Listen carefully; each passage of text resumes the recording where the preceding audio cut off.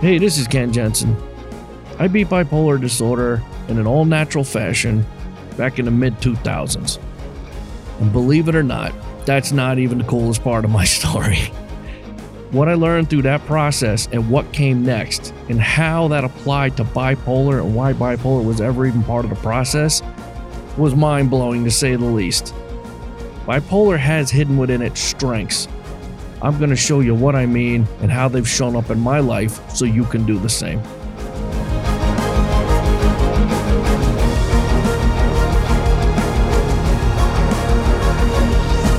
Hello, bipolar prone folk. This is episode 60. I can't even do it any justice. I can't go very long tonight. I got the COVID. I got the COVID pretty solid. I had it back before anybody else did it. I was one of the cool kids. I got it months before it ever made it to the news. That was a whole funny story. I don't feel like getting into it right now. I'm too sick. But this whole that was even worse. So in the Marines, we used to yell just picture that louder and far more masculine and aggressive. And it signified motivation. Let's go do this shit. Well, as time progressed, nope. You only ever used it sarcastically or ironically. Nobody actually ever used it to motivate anybody to do anything, at least not in my crew. When you would use it, particularly, was when you had a god-awful hangover and you're on death's doorstep from that, or just any other time the Marines and our job in particular had us suffering to a high degree. You'd look at each other and somebody go, usually say it in an unenthusiastic way because we were all dying. My job in particular was basically construction work. There was technical aspects to it that was not so demanding on the body, but when the construction work part hit, it hit hard and it could sometimes go for weeks. And we worked in all extreme forms of weather there were. My job in particular was used as a punishment for people with less pain-filled jobs to get their heads right. They come to us for 6 months and then go back to their job, with an understanding that it could be worse. Their punishment, my job.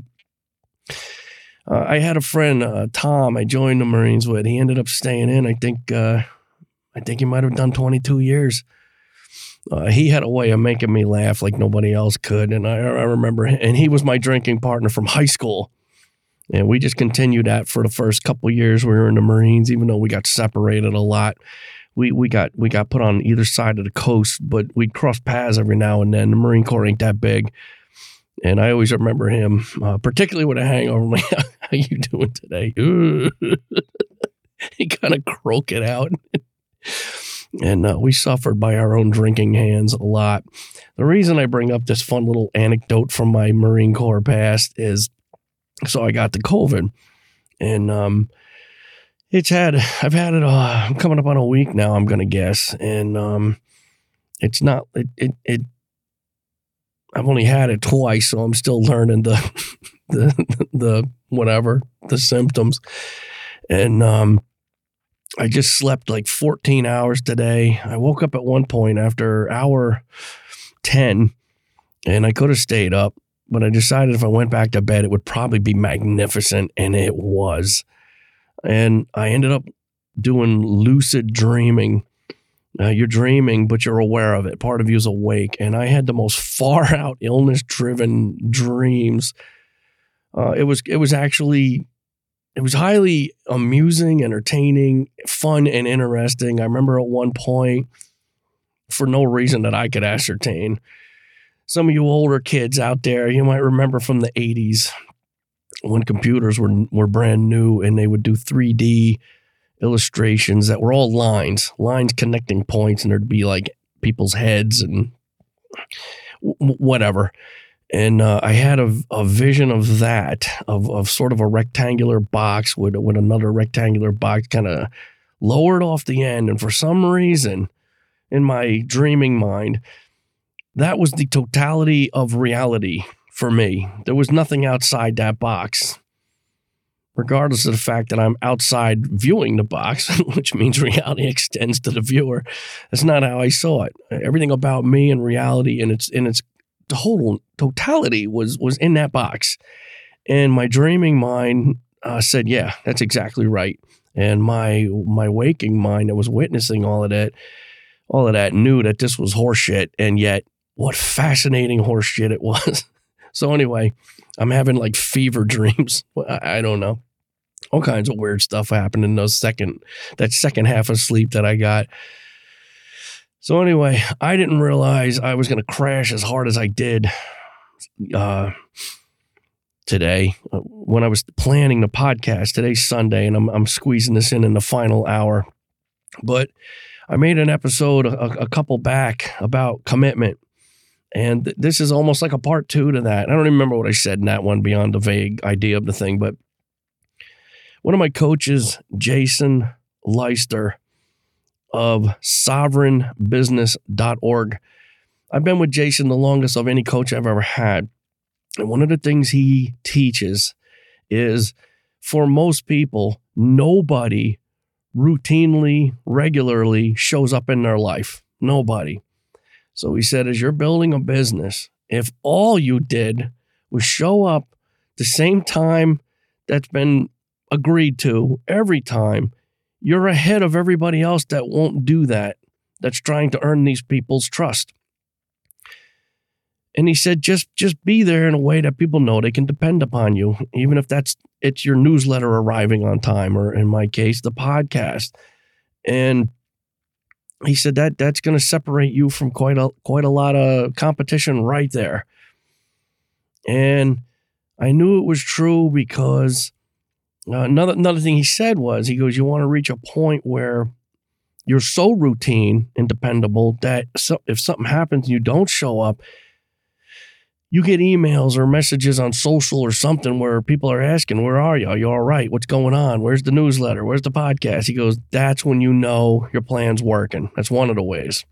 So that is part of why I agreed to double down on making sure I always deliver this podcast and its connected newsletter on time.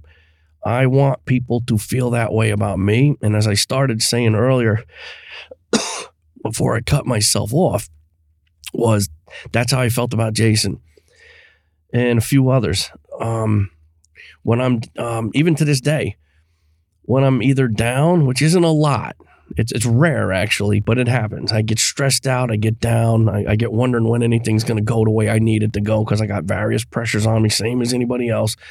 But when you're trying to build something, you have another layer of pressures on you that the common person does not. And it's like you got two jobs in one. And, sometimes just the comfort of seeing a friend, you look forward to that newsletter. I do with his. He writes every day, at least 5, the business days. He writes every Monday to Friday. And he's the only coach I have that I make sure to read every newsletter. I've never not read one of his newsletters, ever. It's sort of a decision, an agreement I made. First, I like what he has to say, always. And secondly, it just, I don't know, I feel like I'm being faithful to him. If he's provided me such value without me ever paying him a dime. His newsletter alone has helped me immeasurably. And I have hired him to talk to on a handful of occasions. I have bought a handful of his products over the years. Some were rather expensive to me at the time, and they were all valuable and worth the expenditure. I feel like I need to do my part for all the free help he gives me by at least reading his damn newsletter. I would anyway because I want to, but you see what I'm saying? I want people to view my material the same way. It's not in an attempt to be adored. It's to know that you're doing the damn job right. I want to be that for as many people as I can, or actually the more correct way to say it is for the people that look at me one day the way I look at Jason. I want to be that guy. I want to be the Jason to you guys. I want to know that I'm doing the job right for the people that need me and value me most. It's not to be valued. It's not to be worshipped. I don't give a shit about any of that. My dad raised me, my dad raised me this way. He goes, I don't even give a shit if you hate the job with every ounce in your being. He goes, you're going to have that. You agreed to do the job, so you do the job well. Look to quit that job, find something to replace it. But while you're on their dime, you do that job well. That's what a good person does. And I've never not looked at work that way. And I've hated pretty much every job I've ever had, barring a handful, to include my current day job. You got to do what you say you agreed to do. And in my case, that's to make sure that this podcast and newsletter come out on time no matter what. Now, I'm lucky because if this was a couple days ago, I don't know. I don't know if I couldn't even talk. If I talk for more than 2 minutes, I'd start coughing uncontrollably. So I don't know. The universe gave me a window with the understanding that I would take advantage of it. So I am. That's another way I look at things.